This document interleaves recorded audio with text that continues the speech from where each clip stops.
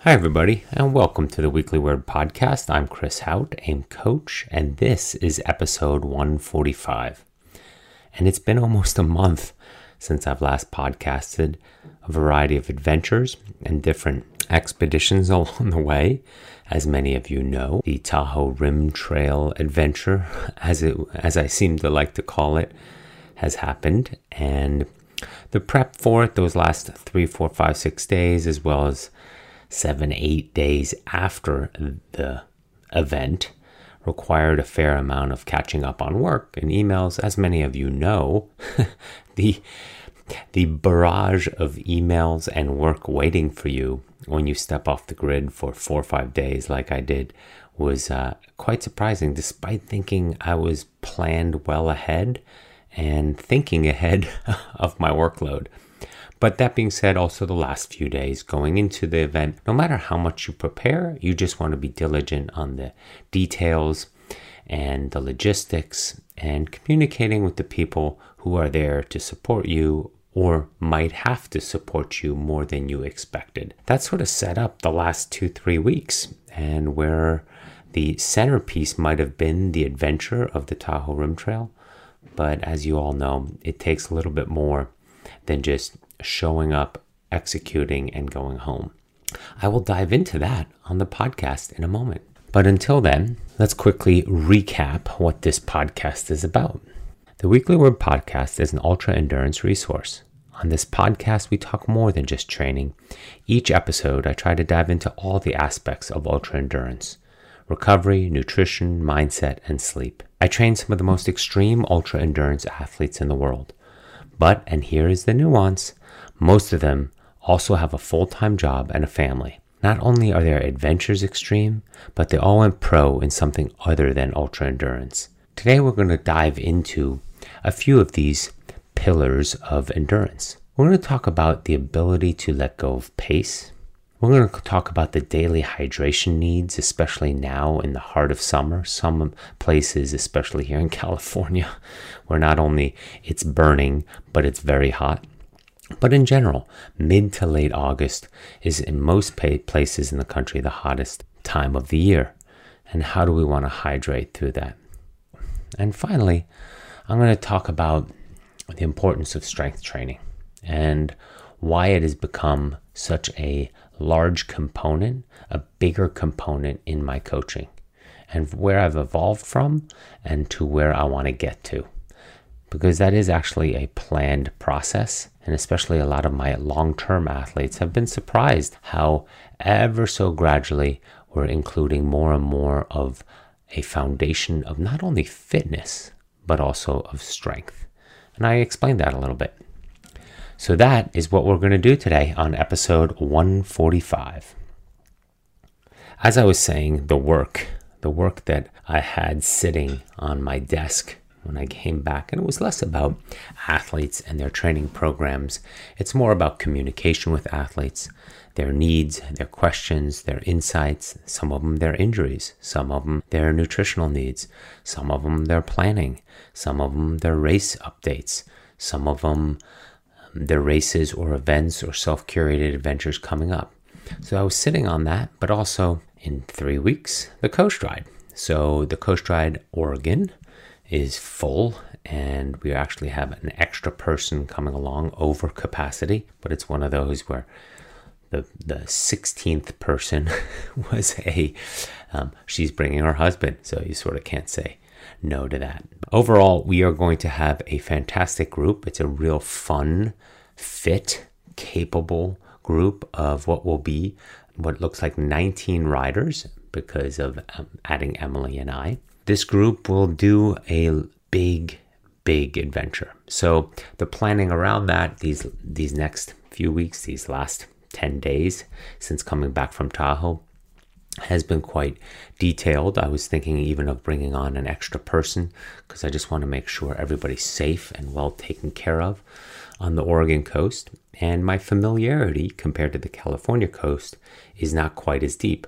Now, sure, I've done it 2 times now, and the last time was just last October, so I remember everything fairly well. And especially last October, I went through most of the restaurants and most of the distances and most of the ride files and most of the logistics and most of the infrastructure, and knowing that this year we will be a bigger group. I did not realize that this year with COVID, we would be this big of a group, but that's good because to me, it's just another sign of many athletes stepping out and wanting to take on an adventure. We've been all cooped up in our homes, in our apartments and so forth, in our towns, in our infrastructure of training and limited travel and limited vacations over the last few months. And I'm hoping to let those 17 riders truly stretch their legs, truly have that fresh ocean air for 7 days and really just exhale into what an endurance event is over 7 days. It is truly an ultra endurance event. 777 miles, 778 miles of cycling adds up, and it's a lot of climbing, right? It's over 100 miles a day, and each day those miles are pretty challenging along a rugged coast, exposed, winds. Could be headwinds, could be tailwinds, could be swirling winds, could be summery weather, could be wintry weather, could be rainy weather. We don't know. But it will be an adventure either way, because in general, when you put that many days together, back to back to back to back, it becomes a journey of endurance, of mental strength, of willpower, of self-control, of discipline, of self-talk, of conversation, all those things. And then you just want to get off your bike and fall into bed when you're done. And sure enough, you wake up the next morning and repeat and do it again. Overall, it takes on the vibe of an endurance adventure, but you get to share it with 20 other people. SAG support, some good people on the team. And overall, you can just focus on riding your bike all day, and we will take care of the rest. So, but speaking of multi-day ultra endurance adventures, so the Tahoe Rim Trail, what an interesting couple of days that was. And I say that because I was quite surprised on all the emotions I went through in this 4-day window. I would say I came in fit, but of course not having done the type of miles and volume that I would usually do for such an event.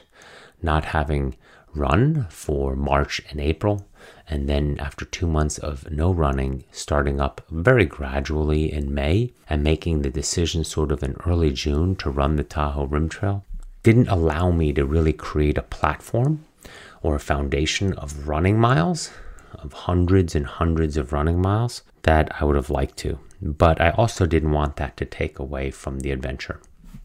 And when going through these types of adventures and the training doesn't align, because many of you might say, well, especially if you're coached by me, well, Chris, you would probably say no to or divert my interest from doing something like that if I don't have the running miles in my legs. I agree, and my goal to keep you, the athlete, injury free stands at a higher priority than keeping myself injury free. But also, I know what I'm capable of over the years, having done thousands of running miles over the last few years, knowing where my injury tolerances are. And as well, I also knew how I was building this training block for the Tahoe Rim Trail. I knew I was only going to get to about 60% of the volume that I would usually do for something like this. And I knew that there was no FKT involved. There was no speed involved. If I needed to hike, so I hike. If it takes me an extra day, so it takes me an extra day. And so there was very little pressure in that respect. But it did create some curiosity, some nerves, because again, I didn't want to be miserable while I was doing it. And so the expectations coming in, as many of you heard on the podcast, was I was healthy. I was feeling good. I didn't have any concerns with regards to my body. It was more just at what point does the fitness run out? And in hindsight, it didn't run out. It was managed well enough that and cared for well enough that it went better than I expected it. That being said, Felt good coming into day one, excited, a little bit nervous because of the solo aspect. At no point in my training was I planning to do this event solo. There was a sense of nervousness, uncertainty also with those hours, those days, and just, being alone. I don't have any problem with being alone, but I train alone. I'm alone all the time when I'm at home training. I'm not the most talkative, social person to be around when I train. And that's mainly because there's this old switch in my mind that when I'm training, I'm in my head and I'm working, and there's a purpose and there's a methodology about the session, about the workout, about the execution, about being in it, about being present, just working and listening to my body, that doesn't allow for a lot of chit chat or small talk or social aspects. Don't get me wrong, I've had plenty of training partners who have always commented, months later, years later, like, yeah, no, I didn't learn much about Chris at all in that time. He doesn't talk. He just goes silent or shuts down. And I know that about myself. But anyway, that's why in a lot of ways I train by myself, just because of schedule, because of life, working from home. And for myself, I go during the day. And so having this adventure was always supposed to be something to share and experience with others.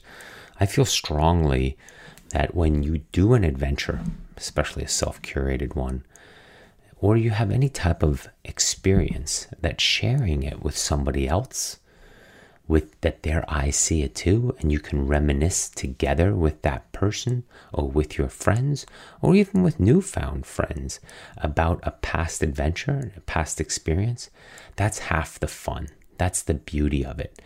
Going into new adventures, meeting new people, and then having those lifelong memories of that window of an adventure, whether we stay friends or not, that person will always be part of that story, of that experience, of that joy, of that adventure for the rest of my life. And hopefully, I believe I do or am part of their story. And usually after an adventure like this, you sort of figure out if you're going to be friends or not. But the people I invited or set this up with, I should say, would have all been good partners, friends, storytellers, people to experience with, laugh with, struggle with, overcome with along the way. I know one is one of my closest friends. The other is somebody I don't know. The third person is somebody I've done an adventure with before. And the fourth person was one of my athletes. And I went over on all of them, which all of you have heard why on the previous podcast.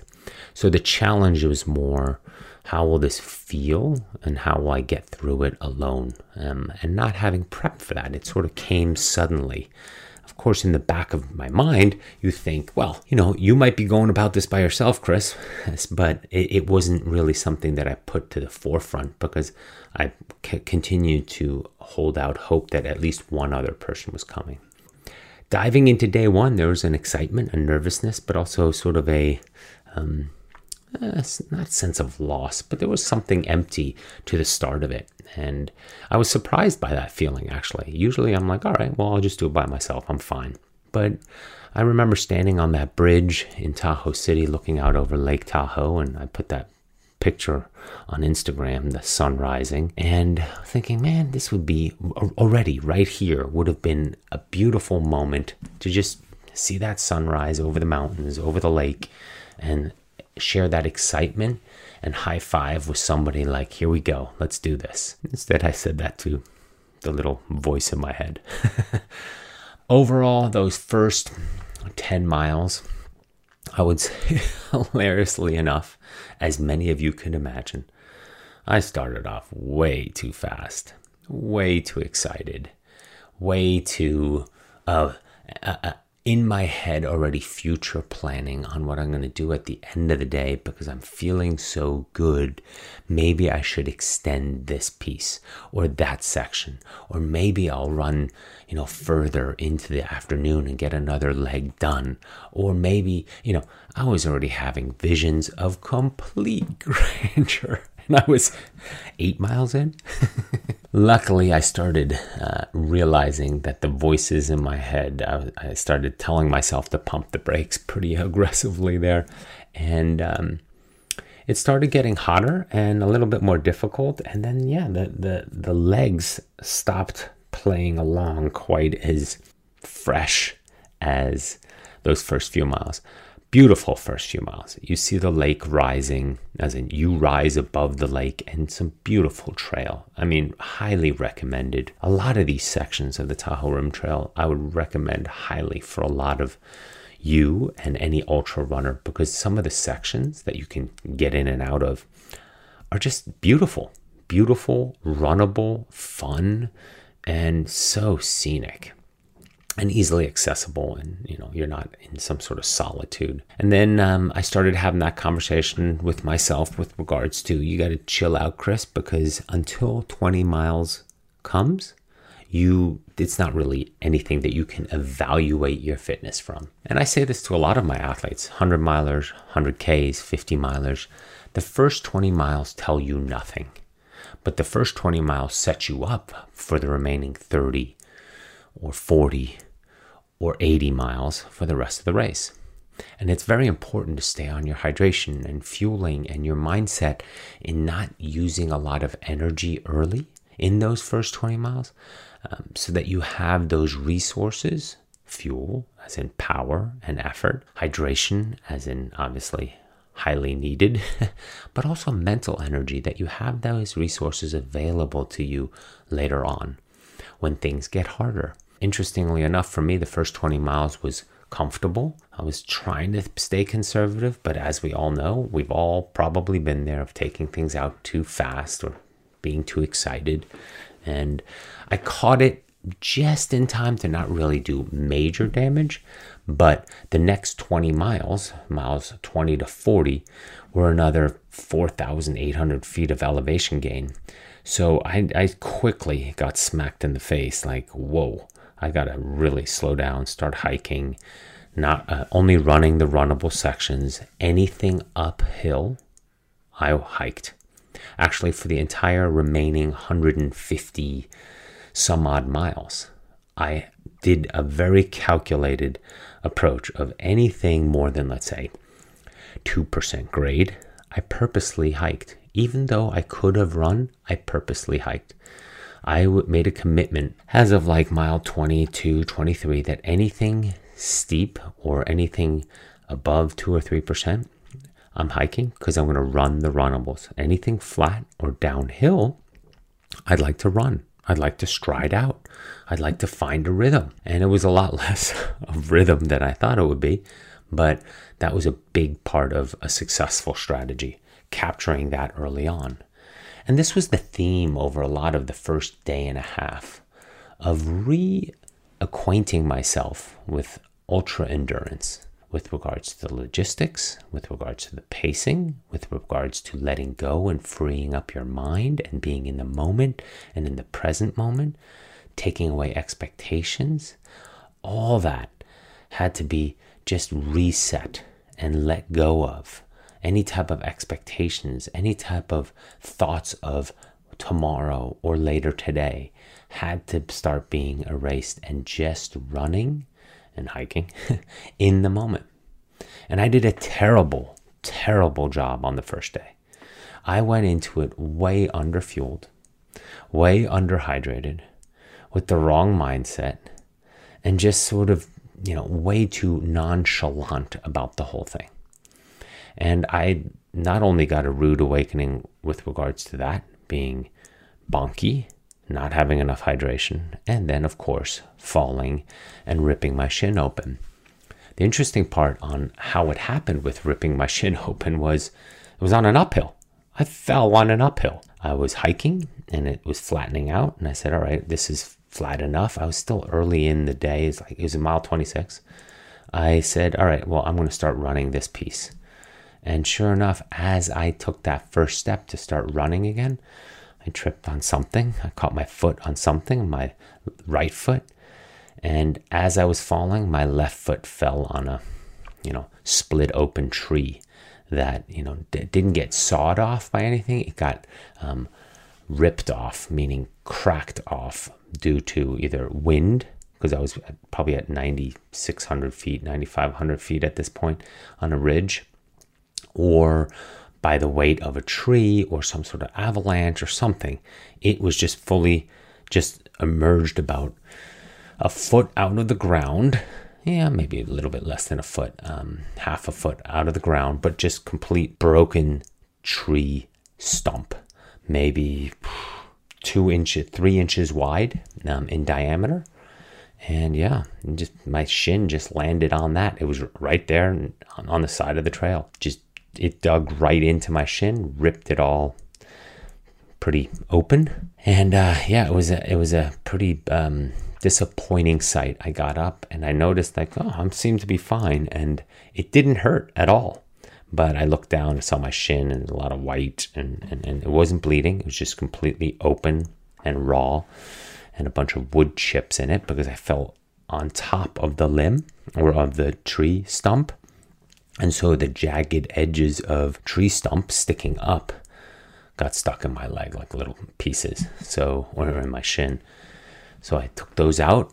I sat down for a few minutes because I wanted to see how badly the bleeding would be, given that we all know that when you're running or exercising or training or doing something with an elevated heart rate, it bleeds way more than what it truly is, right? Like, oh my God, I'm dying. But it's merely a flesh wound, right?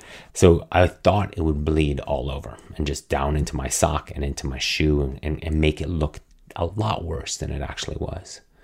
But it didn't. It stayed completely dry. So after a few minutes, I would say 5 or 6 minutes of sitting there and wondering what I should do, because I couldn't tell how bad it was. I just had that image of the first moment I looked at it and seeing the white. I don't know if that was bone. I don't know what that was, but because, right at the front of your shin, there's not a lot of skin and padding before you get right to your shin bone. And then I was 6 miles backwards, back to the trailhead or a major crossing where I could have called and gotten help to get home. Or do I continue forward and see what happens? So that's why I sat first. I drank some fluids. I tried to clean it out a little bit, but I didn't really want to pour water on it and make it worse because it was so dry. After about, according to my watch, I think it was about a 12 to 13 minute stop sitting there and just evaluating and thinking of all the logistics on who would be where and what would make sense. And do I go backwards and get out and then reemerge from that point tomorrow after I bandage up? Do I go backwards, get it bandaged up and finish the part later today? Or do I continue going forward? Because nothing happened over the next 12 to 13 minutes, it didn't really do anything, I decided to go forward. And at this point, I still had 13 and a half miles to go. It was a 40.7 mile day one. And up the hill and continued to climb. Day one of the Tahoe Rim Trail, the way I ran it, Tahoe City to Mount Rose, Tahoe Meadows it's called. It was 40.77 miles with about 7,800 feet of elevation gain. And you cross over Mount Rose, which is about 10.3. And it was beautiful up there. It was spectacular. It continued to be a very positive, scenic, powerful experience, but a variety of things were going wrong. I was out of food as of mile 30, as of about a 50K. There's nothing up there. You're just alone. There's nobody there to figure out food. So I was like, all right, I'll figure out the last 10 miles without food. But 10 miles at the pace I was going, because there was a lot of uphill, was about 2.5 hours. So I was like, oh, this is going to be pretty painful to go that long without food. Secondly, I ran out of water. I also didn't have any more water as of mile 30 as well. Just completely underprepared. And then finally, the injury. The injury now, after about 5-6 miles, the dust of the trail had sort of sealed the wound. You guys all know, that dry, dark trail dust that eventually just gets everywhere, low below your knees. And from that, it dried out the wound and sealed it. There was nothing, it didn't bother me at all. It didn't hurt. It was not really an annoyance. It was surprisingly little going on. So I was happy I proceeded. But again, bonking and now dehydrated, I was not happy because I was starting to descend down from 10.3. The last 6 miles are sort of rolling and net down, but I had no wherewithal. I didn't want to fall again, and I was bonking. Luckily, at about 33 miles, I found some water someone had stashed. And what I learned on this trail, that there's a variety of stash points for thru hikers. And in long sections where there's no water, and I learned that especially on day 2, there's gallons of water stashed in certain spots. And by coincidence, I had looked over as I was sort of looking at the scenery, got back on the trail, looked over, and there were like 4 liters of water in those long, narrow water bottles, liter bottles. So I filled up my waters, my vest, which was a mistake day 1 too. I used one of those Solomon vests, running vests, with the 2 12-ounce soft bottles. That's it. That's all. I mean, I had a refuel at mile 20 with friends of mine and my buddy Taylor, who was supposed to run with me but couldn't, but he was up there for the week anyway. And yeah, I mean, completely too little water. I mean, just stupid. Filled everything up there, drank the rest of it. Not all of it. Obviously, there were 3 more bottles there, so I didn't feel guilty that I was taking somebody's only stash. Saving grace. So I wasn't underhydrated anymore as much, but I was definitely underfueled. They didn't have food stashed up there. So the last 6 miles that day were just miserable. Bonky and just not wanting to fall again because I was nervous about my shin. Took me way longer than I wanted to, about an hour longer than I wanted to. Got in day 1 around 2:45 if I remember properly. And one of my buddies up there for the week picked me up, and we quickly worked on food, hydration, and wound care. Those guys wanted to take me to urgent care. Emily was up there now. In the meantime, she had joined that day. She wasn't there in the morning when I started. Sort of kept the injury from her until until I was off the trail, because I didn't want to create any type of having her get upset unnecessarily. So that was day 1. And I was very committed to not going to urgent care because they were going to tell me I shouldn't run tomorrow and concern for infection and you need this and you need that. And I would have been there for a couple of hours and I didn't want to do that. So we observed, took good care of it, looked at it the next morning. I slept in a little bit. I didn't get up at 4:30 to go run, to be on the trail for sunrise. Instead, woke up, took care of it, made some decisions, changed my entire setup with regards to logistics and fueling and hydration. Went with a backpack instead, a speed pack from Patagonia, and took a bladder of water with me, which I put back into the backpack. I usually don't run with a bladder, but this speed pack holds a bladder. There's a liter of water in there. I had water bottles in there as well, and the soft bottles that I put in there. I had plenty of food. I made sandwiches, and off I went. And it made a world of a difference. I ran the first 20 miles, which, by the way, when you're starting from Tahoe Meadows and heading down to Spooner Lake and Spooner Summit and Marlet Lake and these beautiful vistas, and you're literally running on the rim above Lake Tahoe. To the right of you, as you're running south, is this beautiful, magnificent lake, the vast size of it, and the mountain peaks and the snow around it in August, yes. And then the other direction, you're literally on the rim, like I was saying. The other end is the Nevada desert, and you're looking over past Reno into this hot, vast tundra of nothingness. And it's just such stark contrast. To the right, beautiful mountain, moisture, lake, snow, blue skies. To the left, brown, desert, heat, dry. So it's stunning. I would recommend that 20 miles to anybody. It is a beautiful section, and you get out at Spooner Summit. Again, easy to get picked up. This trail is so well marked and so well accessible with regards to trailheads, where they have the big parking lots and bathrooms and maps, and also all those jugs and jugs of water again. At Spooner Summit, they probably had 15 to 20 1.5 liter, those big gallon jugs, 1.5 gallon jugs of water there. And they're all marked with Sharpie to say Tahoe thru hikers. I've considered myself a thru hiker. I was running through, but I was running through, working my way through. So I used that water, and that was huge, because from that whole stretch, there's not a single creek. Day one, I was able to find a few creeks early with regards to my life straw and filling it up and getting enough water. But day two, not much of anything. It was difficult finding water on that side.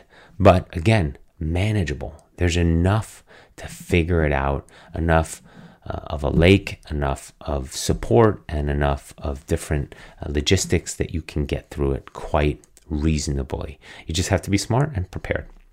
But the beautiful thing was also, it was day two, and now I'm settling in. Now I'm relaxing into the trail.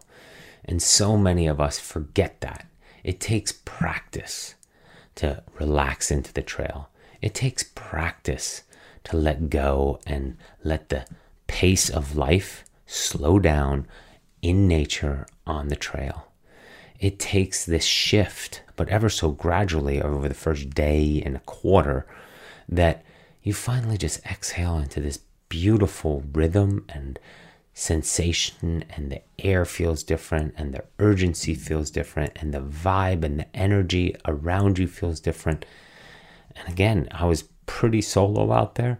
Every now and then I would see hikers, especially in the morning. They were still in camp having coffee or packing up, and there I would come just running through. But overall, it was a totally different pace and a totally different sensation on day two. And luckily, because day one was mismanaged, was bad logistics, and I just sort of took things for granted. And time started becoming relative. I'd had no urgency to be anywhere.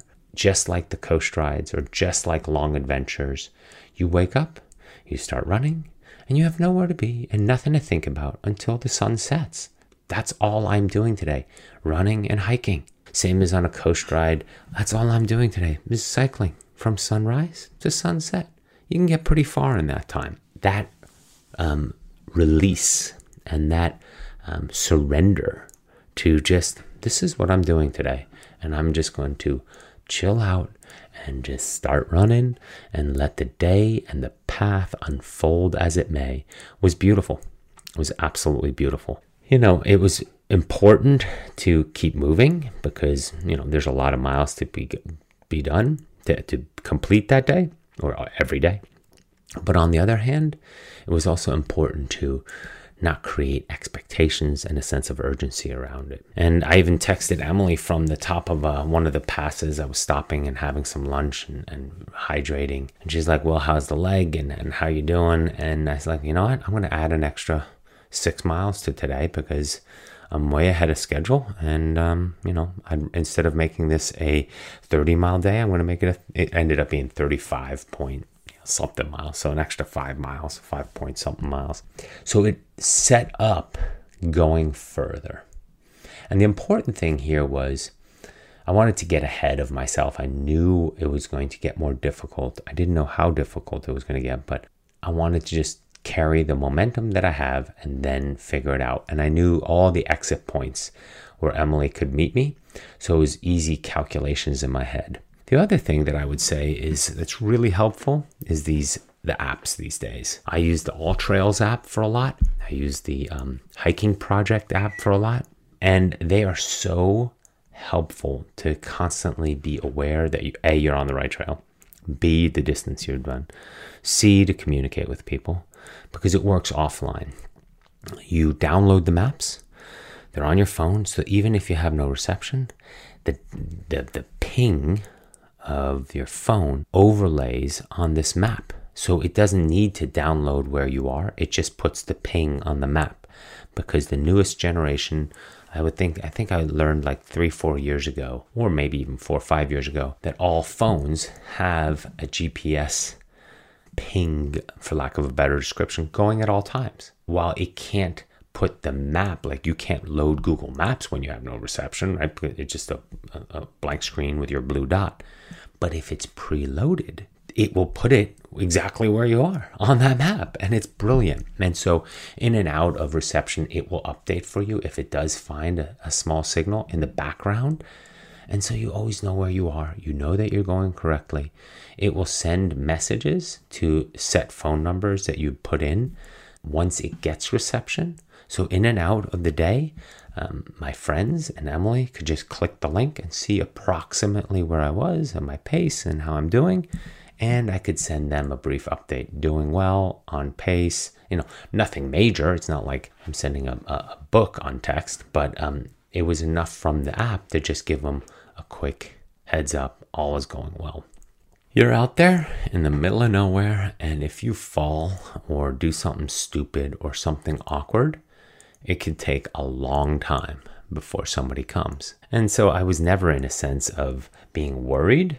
It's just more that you want to always be present and pay attention. Have I, and do many of my athletes do adventures that are way more remote than this trail? Absolutely. This is not what I would define as remote.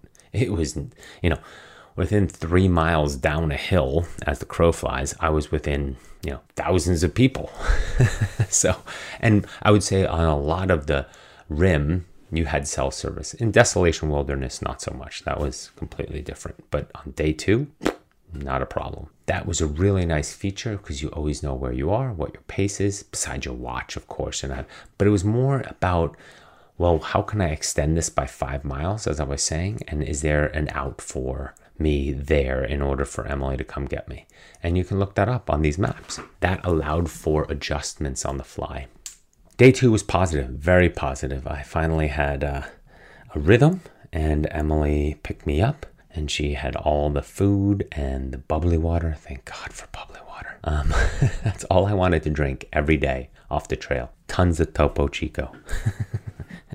And any other type of sparkling water. But yeah, Topo Chico definitely won it.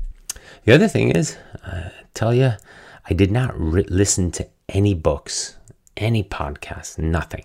Only on day 2 for a little bit, and finally on day 4 for maybe an hour. But on day 2 for about 90 minutes, Brothers Osborne live at the Ryman, and it's getting sort of cloudy. There were some thunderstorms in the background, and you're just running along this trail. There's not a soul around, and you're just sort of weaving in and out of the woods and over rocks and through these big openings, and it's a gray day. And not sure if any of you can remember from the Instagram post, but that second day I posted a bunch of pictures of those showers off in the horizon. It was gray and it was windy, and then you're just listening to this music. It was just wonderful, live, really loud.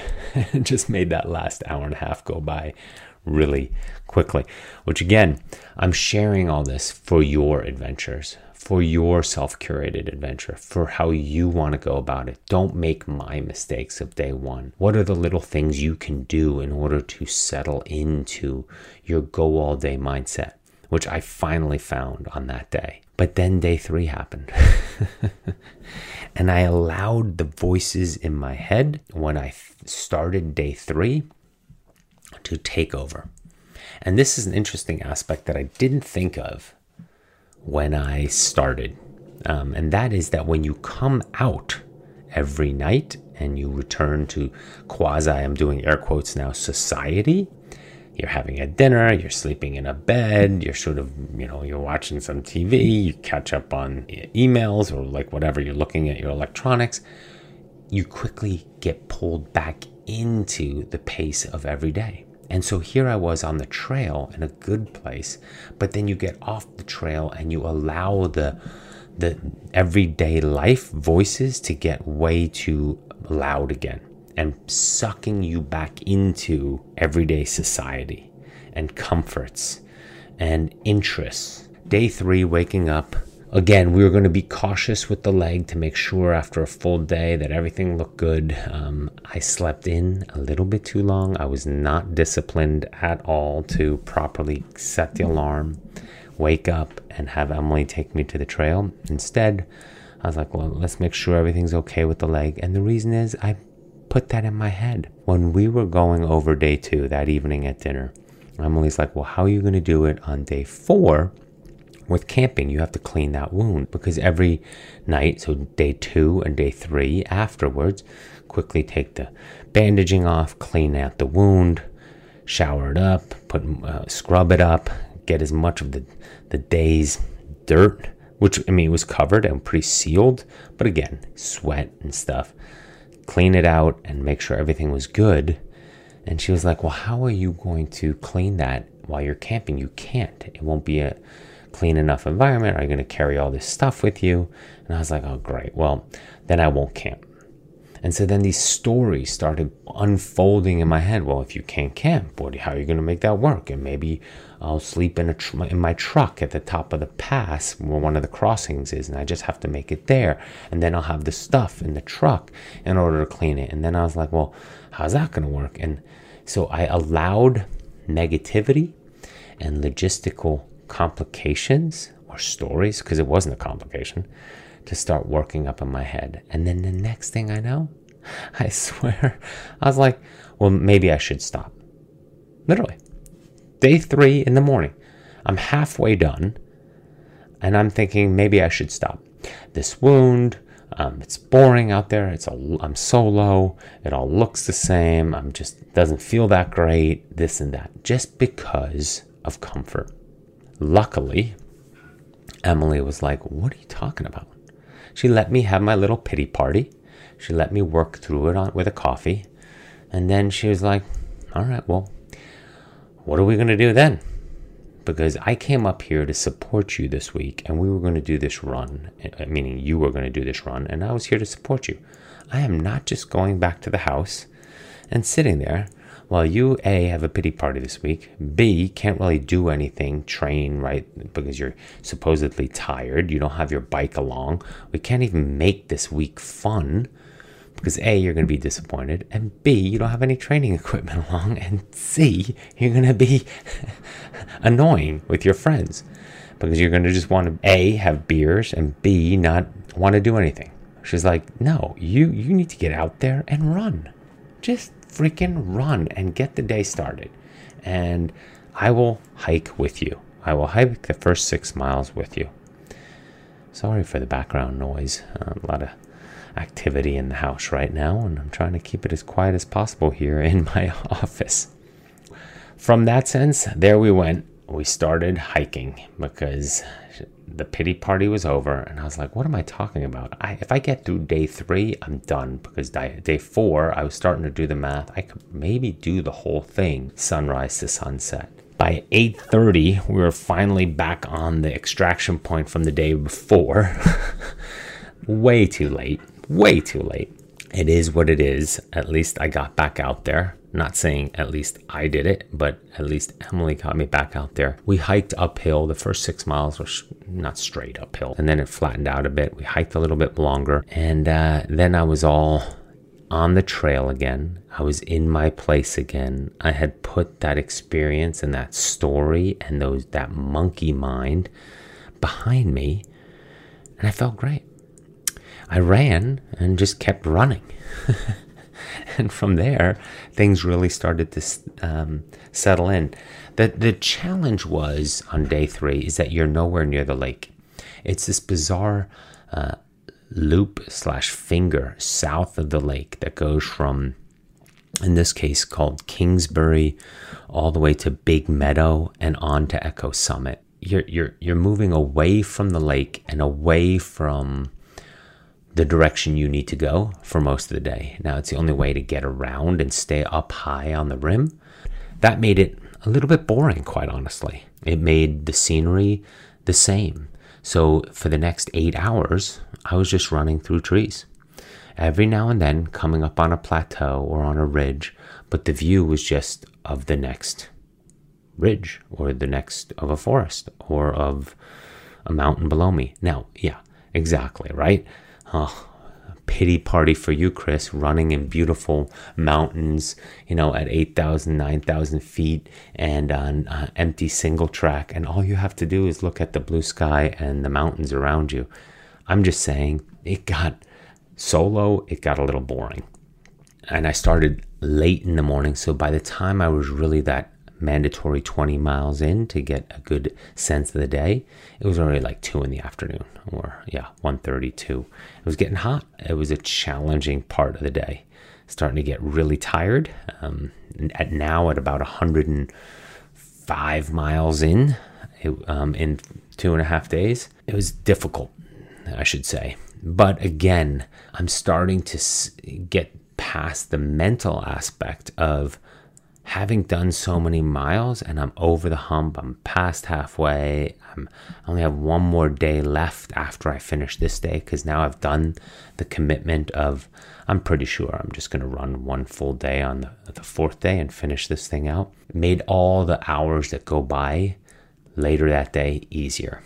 The miles became strange because of that, but they ended as the sun was starting to set. It wasn't necessarily late in the day, but as you all know, in the valleys, in the mountains, the sun sets early. And that's when I had some beautiful views again, some high mountain lakes, huge meadows. That big meadow is fascinating. Must have been a lake at some point, and it's just grown over with grass. So you run straight through the middle of this huge, beautiful opening that looks like a meadow, but clearly the way it's lined with trees and how flat it is, and it must have been a lake at some point. Just spectacular. August, it's all beautifully lush and green, and you finally finish after a long climb and some difficult elevation game at what's called Echo Summit. And it was a meaningful spot because it was where the 1968 Olympic trials were for track and field. Because the 1968 Olympic Games were in Mexico City at altitude, it was a unique situation that the athletes qualifying for the games, they put them at altitude. And Echo Summit, they cleared out this huge area, maybe the size of 2 or 3 soccer fields next to each other, not length by length, but next to each other. They put a track there. They put a track there, a gravel track, I think, or a clay track. I'm not sure if I remember properly. They had the Olympic trials there, and it was powerful because it was a really cool spot to think here in the middle of the woods, in the middle of nowhere. And you can imagine this area in the 60s. There's nothing there. Yeah, it was at the same altitude, 7,200 feet, as I think Mexico City was. And they just wanted to make sure that the athletes could compete and that they choose athletes that were able to do it at that altitude versus in Portland or in Indianapolis, where a lot of the Olympic trials are. So that was day 3. And then that evening went quite well. Emily was now in a rhythm, had everything waiting for me. We had a wonderful dinner, quickly fueled up, rehydrated, took care of the body, took care of the wounds. And next morning, 4:30, that alarm clock went off, day 4, and I was ready to see the sunrise up at Echo Summit. And I was saying to myself that I was definitely going to run sunrise to sunset, however far that takes me. If that takes me to the end, so be it. If I have to run the last hour or something in with a headlight, so be it. I was going to finish this thing. And I did. It turned out to be the most rewarding, beautiful, surreal, unique first 20 miles, 17 miles of that trail, of the whole experience. It was like a different planet. When you go Echo Lake up to, I think it's called Aloha Lake, the granite in contrast with the rising sun in this blue, dark blue sky, and these lakes, because of the granite of the rocks, the lakes stay crystal clear and see-through, and they take on this dark blue hue because the granite, the white granite that goes directly in the water, creates this really dark blue reflecting from the sky color. And it was magical. And you're running along these trails. I was running, let's say at 7:15 a.m. at this point, Aloha Lake. and everybody's up there camping or just waking up and having their morning coffee. And it was such a magical feeling, such a beautiful location. And I couldn't stop smiling because it was like, I can't get over how beautiful this is. And every turn I take, it would be another majestic, beautiful, scenic vista or immersed location, because you climb over a pass, come down the other side, completely different vibe than the other side of that pass. More earthy tones, more red clay dirt, more red clay sides of the mountain.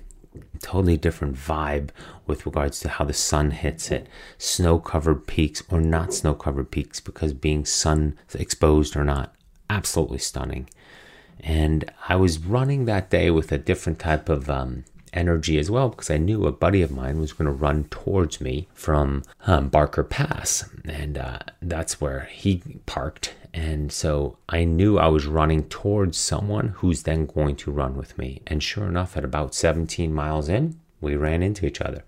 So I had run 20 miles, at that point. He was 17 miles in, and we ran 17 miles together back to his truck, where he had some supplies for me. I could top it off and run the final 20 into Tahoe City, which those were more just the forest and the miles where you could barely see the lake in the background. But I knew that area. I had actually run that before, and I knew where I was on the lake now. A lot of the time, the first few days, I wasn't sure where I was. I mean, I can imagine it, but it wasn't as ingrained into looking over at the lake and knowing exactly, if I go downhill here, where I am on the lake. Homewood, Meeks Bay, Camp Richardson, that whole Tahoe Vista, all those towns I've ridden so much on my bike were just right below. So I got a sense how much closer I'm getting. I'm like, oh, that's Meeks Bay. That's Homewood. Now I'm in Tahoe Vista. So you could get the sense all the time how much you're actually making progress and how far you're going with regards to that day and each mile. That day was by far the best. It was the longest, 57 miles. Spectacular scenery. In general, an early start allows you to get in so many miles. You start at 6 a.m. By the time, and you lose sense of time out there, right? Like you would say to me back here, well, you're going to go out for an 8-hour run. I'm like, oh my gosh, what am I going to do the whole time? Load up the book, load up this, get a bunch of music going, get a bunch of food going, and then, I don't know, I'm going to make some phone calls while I'm all on the way. There, 8 hours, 10 hours, they just went by. Felt like 4 hours. 8 hours there felt like 4 hours. So I would get to, let's say, noon. I'd be 6 hours of running in, and I was averaging just under 5 miles an hour. Never quite 5 miles an hour for a bigger section, just like 4 3/4 to just under 5 miles an hour, and that's still 28 miles. So I'm almost a 50K in. I only have like 10 or 11 miles for that day to go usually, besides the last day, and it's not even lunch.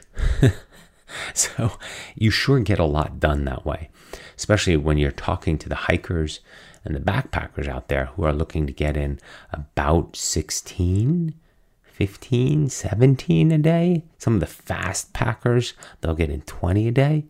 And here I am getting in double that, right? So 40 at least a day. That last day, 57. Yeah, I got in. It took me I think it was 12 hours running. It was a little bit because of stops and lunch, and I took a dip in one of the lakes as well. That day, I think I was out there for 13 or a little bit more than 13 hours. And I think I started at 6:10 and I was done at 7:30 that night. I got 57 miles in. So you think about it, that's a pretty far way to go in a day. And you sort of feel good, knowing that, from sunrise to sunset, all I did was move forward. I got pretty far today, 57 miles. In hindsight, the hardest part about Tahoe Rim Trail was the practice it takes to get your mind back into an ultra endurance adventure. You gotta sort of tune everything out and settle back in. By day 3, end of day 3, surely by day 4, and I can imagine 5 or 6 or 7, what I'm going to have coming up on the coast ride. You're just in a different rhythm and a natural rhythm. And I would say if I did it again, I would not get out the way I did. I would not create that tension with society, with comforts of meals and bed and TV and just the social media age and everything just being right there. Instead, I would probably stay up there. Would I camp the whole way? Probably not, but I would probably figure it out with like a van that I just stay in the van at night and that's stocked with food and has a variety of things I need in it, but not returning to the pace and the volume of everyday life and the temptations, quite honestly. It takes practice to turn off the monkey mind. It takes practice to not listen to all the different voices in your head and the doubts. It takes practice to just continue to go forward and do, as I like to say to all of you, keep moving forward because you said you would. I'm doing this because I said I would do it, and therefore I will do it. I'm not going to allow anything other than a legitimate, real excuse already is the wrong term, a real legitimate reason to take me from my word. And that's sort of, again, a reminder that takes practice. And what we do every day in our training and how we go about this daily discipline is part of that practice. That the days when it's hard, the days we don't want to, the days we're low energy, the days we're exhausted from family or work or homeschooling and all those things, to still go out and do it. Because you said you would, because we said we would, because I said I would. That continues to provide practice for your self-talk. Because when those voices start talking to you, and on the other end, you can just go, yeah, but I said I would, and therefore I will. That makes a huge difference. That literally creates that break, that you don't listen to it. Similarly, as Emily created that break. She created that break for me, and she allowed me to quickly get my head out of my you-know-what and get back up on the trail. That's important. And again, as part of the hindsight is it takes a good team too and support. And in this case, that support kept me from doing something really stupid because I would have just sat home and been completely disappointed because I would have probably seen that the injury was not much to be concerned about as it turned out to be, as I'm staring at it now. It's healing up and just one big, huge scab. That there was no reason to stop, especially if you're running 40 or 36 on it the day after, and another 40 the day after, another 57 the day after. There's no reason for that. That was the Tahoe Rim Trail, a positive adventure, something I will never forget, but not because of the scenery, not because of the trail, not because of the distance, but because of the lessons and because of the experience that it was of returning to the ultra endurance self. And it's been a while. And this, whether it's with COVID or, not having been in a place like that in probably 3, 4, 5 years. Last year's Alaska Man didn't really put me in that place. That's a one-day event and a race. Tillos and swim runs don't do that. 100-miler definitely does that because you're just immersed for so long at such a heightened sense of focus. So it also accelerates those emotions. It condenses them into a shorter window, but very similar. So just like I did 4 days, if you took 100-miler and condensed that, squeezed that down like an accordion into a smaller window, the accordion still has those ripples in it, still has those ups and downs. And emotionally, I think in a 100-miler, you go through the same thing, just a more condensed window. Same as when I talked to Billy about it on his podcast, he did the John Muir Trail over 3 weeks. There you expand the accordion. He had the same ups and downs and trials and tribulations, but spread out over 3 weeks. Doesn't make them less or more severe. It actually probably is harder because you have more time to ruminate on the monkey mind and the negative voices in your head. So it becomes this maybe even harder game. I don't know. I've not done a 3-week adventure like that. Billy being Billy Yang, who was going to come on the trip with me. And so we talked about that on the podcast of his. That being said, the Tahoe Rim Trail was everything I thought it would be. It provided more from an experience that I expected it to, and I would actually recommend it to a lot of people because you can manage so many sections of it, and you can truly make it a stage event. Not a stage race, but a stage event, a stage adventure, a stage experience.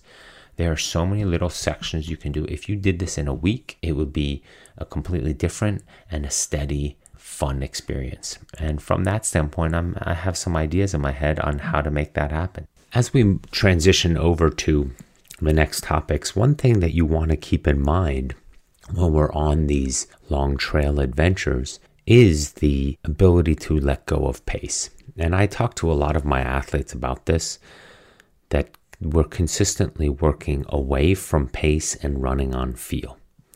Especially in trail running, this is really important, letting go of any sense of understanding of pace, minutes per mile, what it all means, because over ever-changing terrain, mountains or flats or downhills or hiking or rocky or rooty, all those aspects, ingredients, will change how you move over that terrain. And it's more a question of energy management and conservation and pacing with regards to energy output, so that in hour 5, 6, 7, 8, 12, 16, 20, you are still running versus hiking or walking, as well as you still have the energy to put into running when it's runnable sections. And this takes a conversion of the sport. It isn't just because you're doing the same motion of running does not mean you are, or that you approach it with the mindset, the tactics, the technique, or even the data of road running. When you work through some of the bigger trail races and trail events, you'll notice 10-minute miles, 12-minute miles puts you in the top 10 overall. Staying connected with a number, 7-minute miles, 6:30 miles, 7:30 miles, even 8-minute miles, is completely unrealistic when it comes to the big trails and bigger mountains. Keep in mind what you're doing, how you're landing, how you're running when you're running 7:30s or 8s is a different form, is a different landing, is a different posture than when you're running 10 or 11 or 12-minute miles.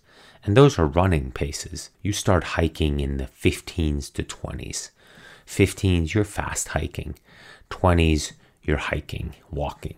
So there's different technique, different efficiencies, different economies, different motions, different movements that we want to get more and more familiar with and allow our brain to really incorporate the technique as well as the mental aspect of what it means to be going that pace. And whether it is now me talking from the Tahoe Rim Trail or in general for athletes getting ready for trail races, I can't stress enough the importance of letting go of pace because it's distraction. A lot of my athletes do intervals and do speed work as we push further and further into the trail season or trail events or trail training. And again, we're not looking for pace, we're looking for effort. We're looking for leg turnover.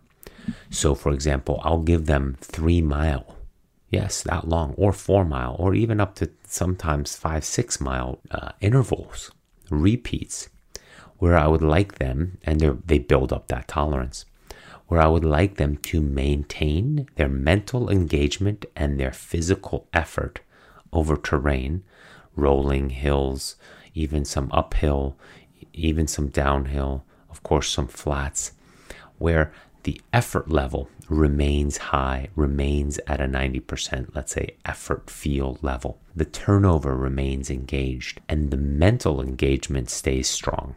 That after 10, 12, 13, 14 minutes of pushing an uncomfortable pace, an uncomfortable effort over different terrain, that's what prepares us not only for racing, but also prepares us mentally for the difficulties of what trails and changing terrain will give us.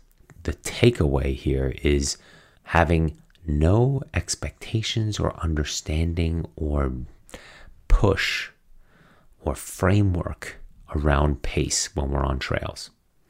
Now, of course, as we're preparing for an event or a race, we sort of narrow it down as we go into the final weeks of the training, what our pace over similar terrain is, and not necessarily minutes per mile, but miles per hour.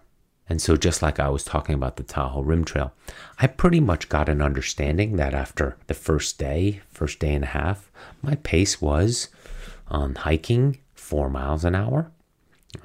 I wouldn't necessarily be going straight up for an hour. So with the flattening out and some of the downhill, it would average out where it's predominantly uphill to about 4 miles an hour. And then downhills and flats were about 6 miles an hour. So it balanced out to about, 5 miles an hour, for just under 5 miles an hour over the long term. And so then I could take that.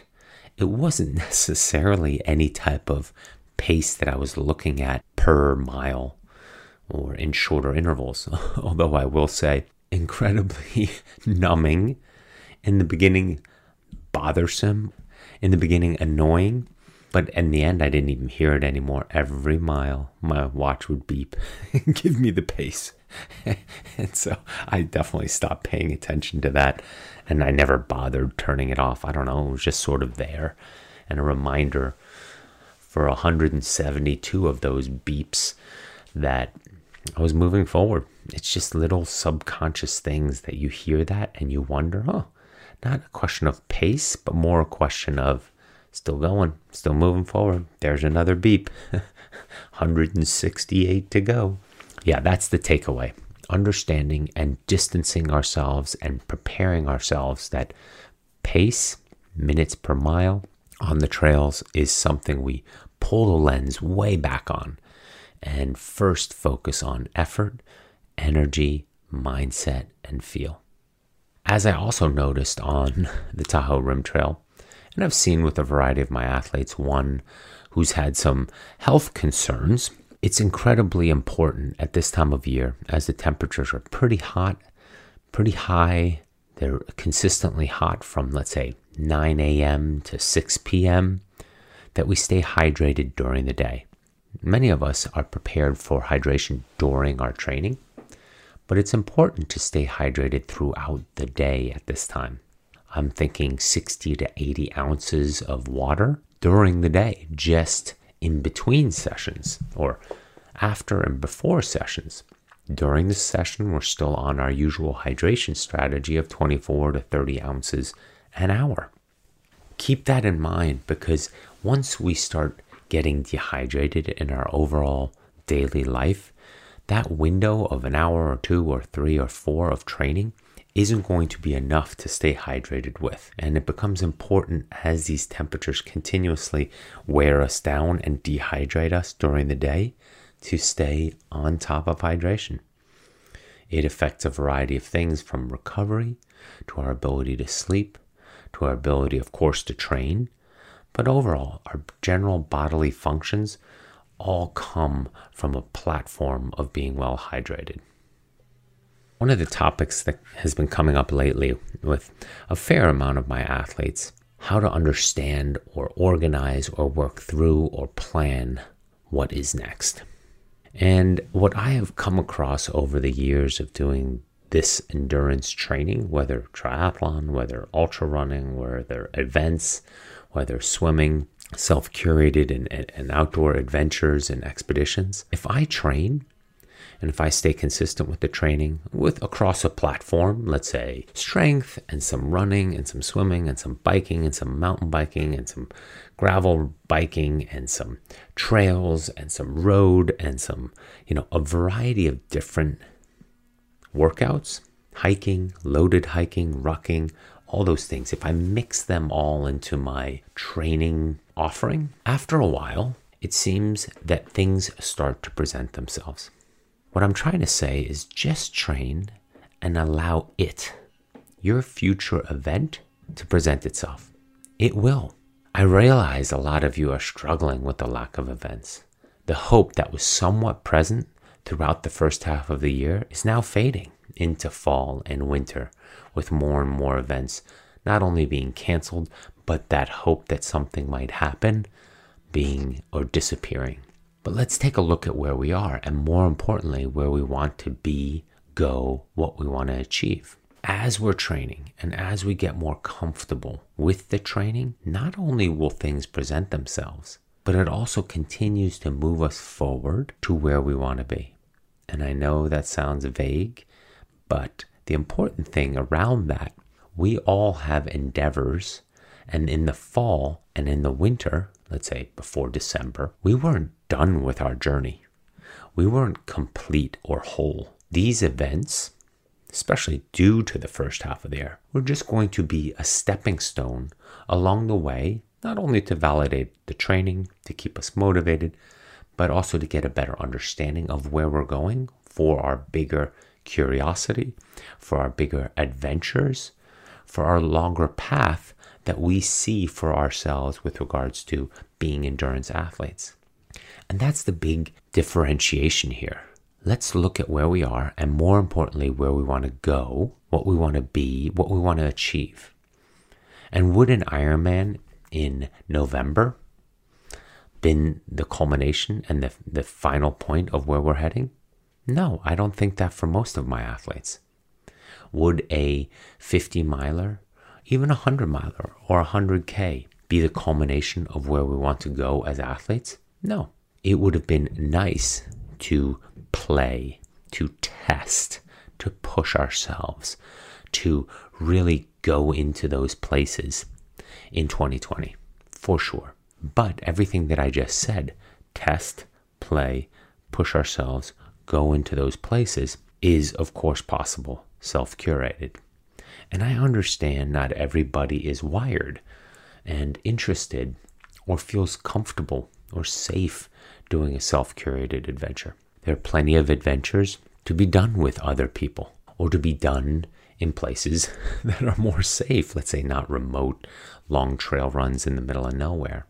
But again, there's so much out there that allows us to find the path that we've been on already. The path, as I've been saying on this podcast frequently, unfolds for us.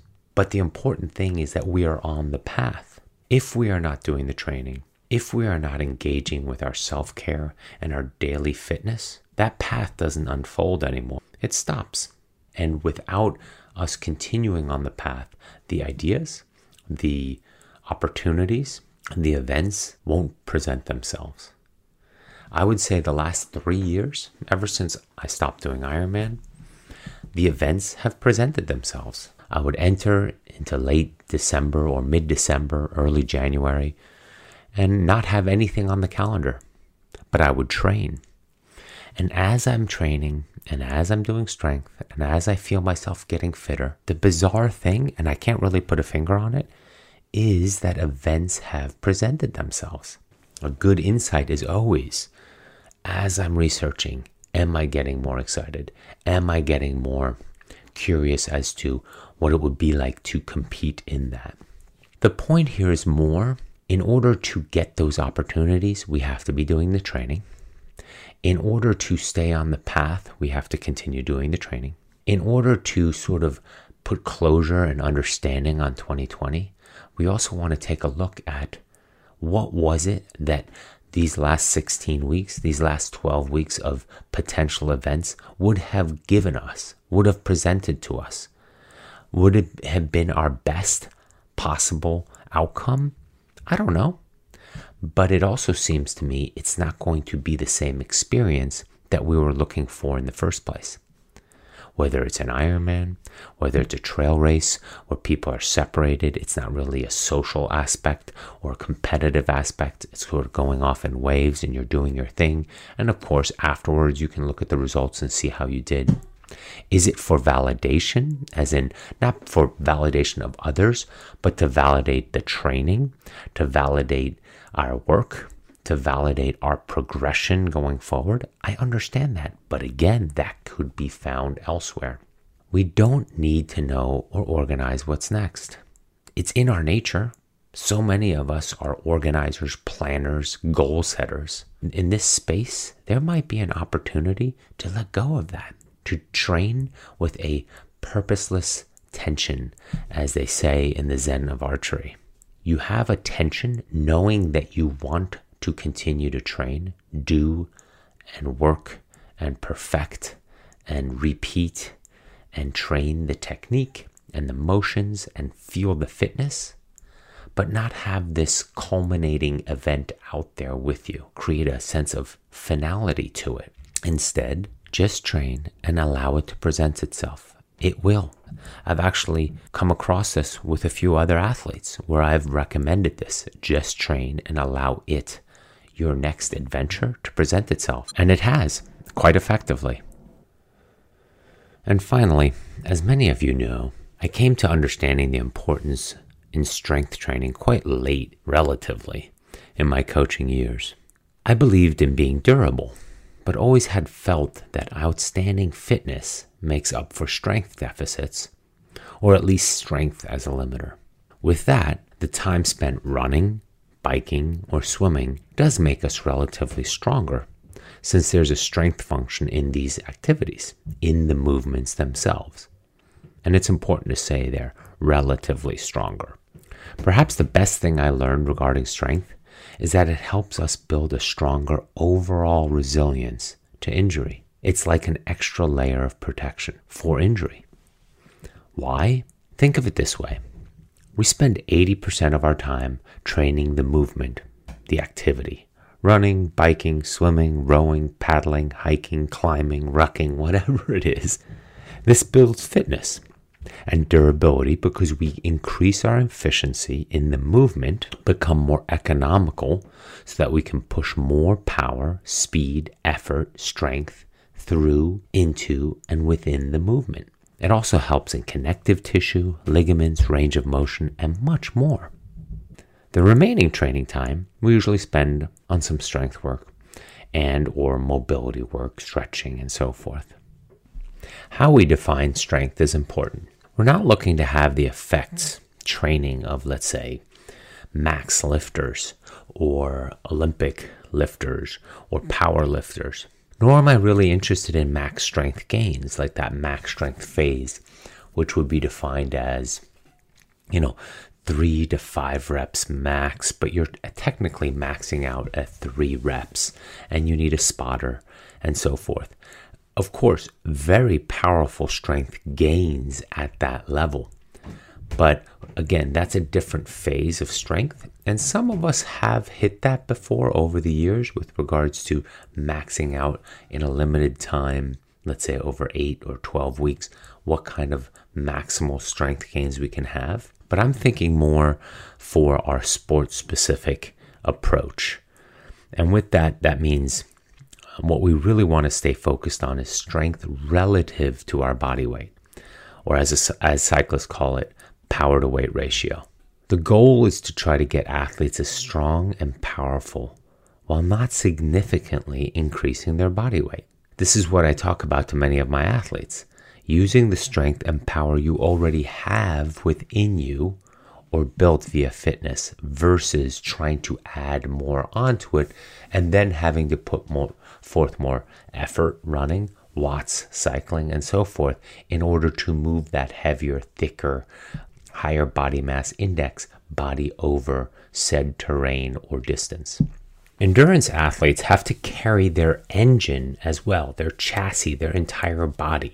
Trail runners must run up and down some serious mountains. Extra bulk, fat or muscle, is not beneficial. I'm not willing to say harmful because you are more powerful, but it surely comes at a dramatic cost. There are 2 ways for us as endurance athletes to improve or increase relative strength. And I keep bringing up that difference, relative versus overall strength. Relative as it applies to us, the athletes we are, and how we move through space effectively.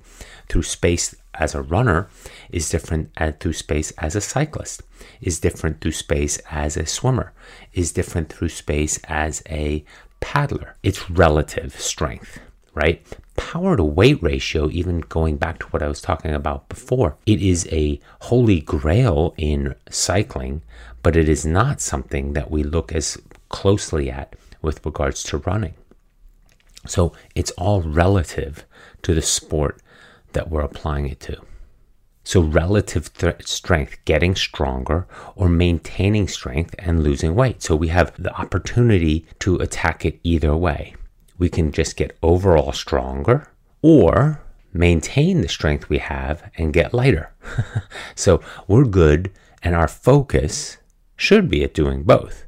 We should want to get stronger and leaner and use our relative strength better.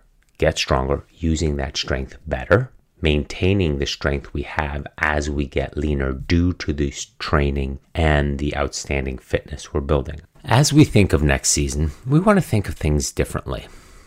We will all do some plyometrics, like we have been. Leg blasters, step-ups, jump squats, things like that. And some work capacity training, what we also grind through oftentimes. But the one consistency that I'd like to add to this off-season will be focused, old school, heavy metal driven strength training. Squats, lunges, hanging squat cleans, curl to press, military press, those type of box squats, front squats, whatever you want to call them. Basic stuff, big muscle groups that also put a lot of tension on the connective tissue around it to handle those big muscle groups, because we can build them slowly. They're more powerful and they're more effective than if we did it too suddenly. But it's overall this part that has also shifted for me, and the change in understanding around what strength training is. Used to be around leaner, lighter, longer, I should describe it as, for endurance athletes. But I've learned over time that stronger athletes are just simply harder to injure. Or if they do get injured, they don't get injured as bad as weaker athletes. We're less brittle.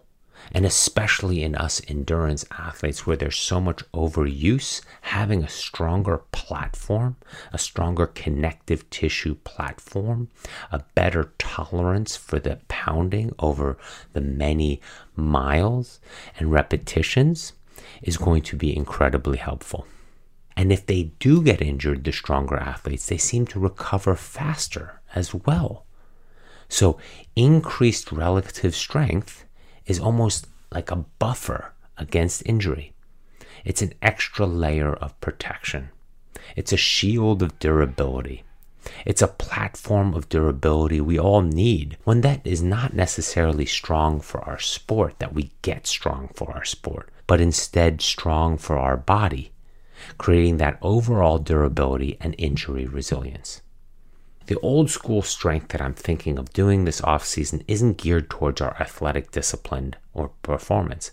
It's not for swimming, or specifically for cycling, or specifically for running, or specifically for paddling, or specifically for rucking, or mountain biking, whatever. It's going to be just overall strength. It's geared towards making us more durable as we go into a long season of a very musculoskeletal demanding sports. Not physically demanding our sports, but they're more volume based demanding. We don't necessarily do short, powerful, but over long periods, long distances, we're doing a fair amount of volume. And that breaks us down. That creates the fatigue. That's the bigger issue in many cases on where the durability becomes a question. Working with endurance athletes, there came an important distinction. How do I want to approach the strength training? I was already relying on pretty much the work capacity and general fitness strength, what we're doing on the bike, what we're doing with hill repeats, what we're doing with running downhill, what we're doing with lunges and step-ups and so forth.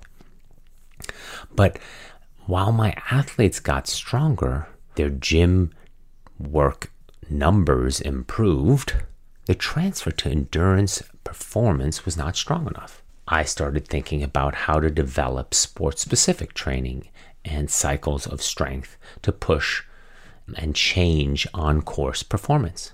But the problem here came to show up in other ways. For example, it almost created an overuse concern. If I'm already cycling a lot and then I'm doing 25, 30 reps of leg presses, that's very similar to the cycling motion. Well, that's not going to help the athlete get stronger. It's only going to help break the athlete down more. The major fitness attribute, for example, for an open water swimmer is lat and back strength, lung capacity, and overall muscular endurance. And so I would maybe increase their stretch cords and repetitions of lat pull downs and back work. But excessive work like this, along with resistance cords, along with the work in the pool, can lead to overuse injuries. And also what was starting to show, and I see a lot currently still in athletes, is strength imbalances. Very strong quads, but very weak hip flexors or glutes, or very weak hamstrings, or very weak calves, all quad driven. And also with those strength imbalances, this work doesn't acknowledge the fitness demands needed when things go wrong. Long, choppy, wind-shifting swim when you're stuck in an unexpected current and have to swim in one spot for an hour. Just needing that extra strength and needing that extra durability was not being addressed when the athlete is fatigued, tired, broken down, and with those strength imbalances. Again, it's these strength imbalances highlight themselves at the most inopportune times when you need a more balanced muscular approach. For example, I saw that very strongly at the Tahoe Rim Trail. When my form broke down or running downhill fatigued, it isn't necessarily how many reps I did or how long I spent the time training on trails. It was now big muscle groups and powerful support muscle groups that had to carry me, as well as the pack with regards to water, in this case 4 or 5 pounds of water and food and so forth. While it doesn't sound like much, 9-10 hours in of that, when the body's breaking down, like I was saying, when I was worried about falling with regards to bonking, that is where strength comes in. Overall strength training now is a big component of what I call, and I've called, outstanding fitness this whole time. But now it's not just fitness, it's also that strength component. The strength we build as athletes acts as a buffer before and for injury. Stuff on the mountain, on the bike, in the desert, out in the open water is going to happen. Things are going to go wrong. And hopefully this extra layer of protection will take the impact. Instead of that impact leading to injury, fatigue decisions, or having to call off the adventure, expedition, race, FKT, or the trip due to injury, or due to weaknesses, or due to something else. Building fitness is one thing, but combining it with a strong integrity of our chassis, of our core, and all the little balance improvements can truly make or break the endurance athlete and the adventure you're looking to take on. All right, everybody, I thank you so much for listening this far into this podcast. I can understand that some of you might think that, let's say, my Tahoe Rim Trail debrief isn't very exciting. And I agree in many cases that some of the details and the nuances of it and the monotone description of each day might not really ring interesting for all of you. But enough details in there ring interesting and applicable for a few of you. And so when these things ring true for a few of you and are applicable, it brings out the endurance athlete a little bit more each time. And that's all I look to do with my coaching, with this podcast, with the training camps and the coast rides that I do. It's all about bringing out the endurance athlete within. I was speaking to David the other day and we were talking about some things regarding the business. It sounds so bizarre saying the business with somebody else versus being, self-employed and only working with yourself. I talked to him about the overall perception of what AIMP coaching is. And it's similar to And this is what I said to him. It's similar to the Tony Robbins Awaken the Giant Within. This is about awakening the endurance athlete within. And that is basically the mission and the message that I'm trying to awake and convey to all of you. Because when we bring out that endurance athlete, we're going to have health and fitness along with it. We're going to live a fuller life, a better life.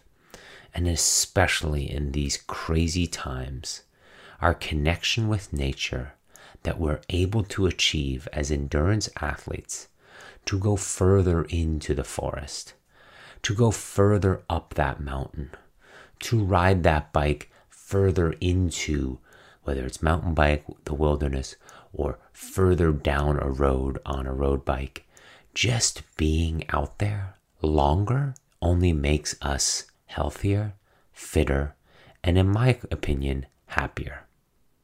So on that note, not awaken the giant within, try to awaken the endurance athlete within a little bit more this week or in the weeks ahead. We're hitting the end of summer here. It's Labor Day next week.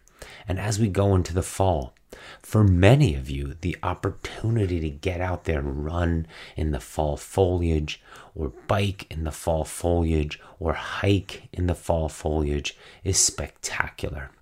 And for many of you in the Midwest, as these best days are ahead of us, where I remember being in college and those super, super nice, crisp, clear fall days, blue skies, temperatures maybe in the 60s, and you then have those freezing cold nights, and they're gems.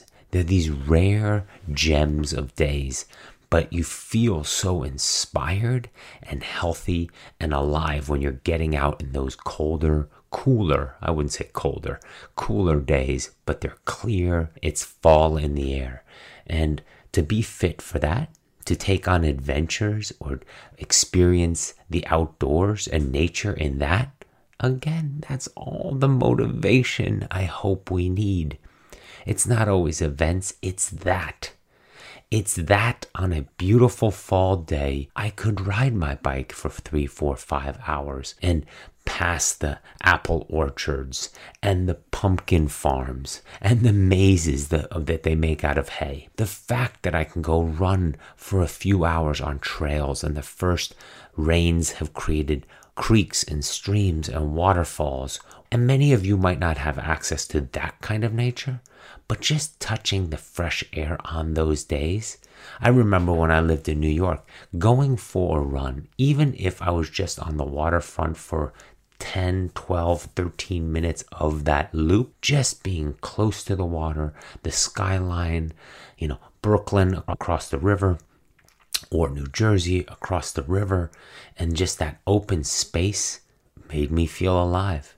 It was still nature. And so that's what I wish for any of us with this fitness, and why we get up and do it every day, to have those glorious days. Tomorrow could be that glorious day. Next weekend could be that glorious day. Let's awaken the endurance athlete within. Just carry along the health and fitness and the joy and the vitality that comes with it. Have a great week, everybody. I will talk to you again this coming week on the episode 146. All right. Stay fit, stay healthy, stay strong.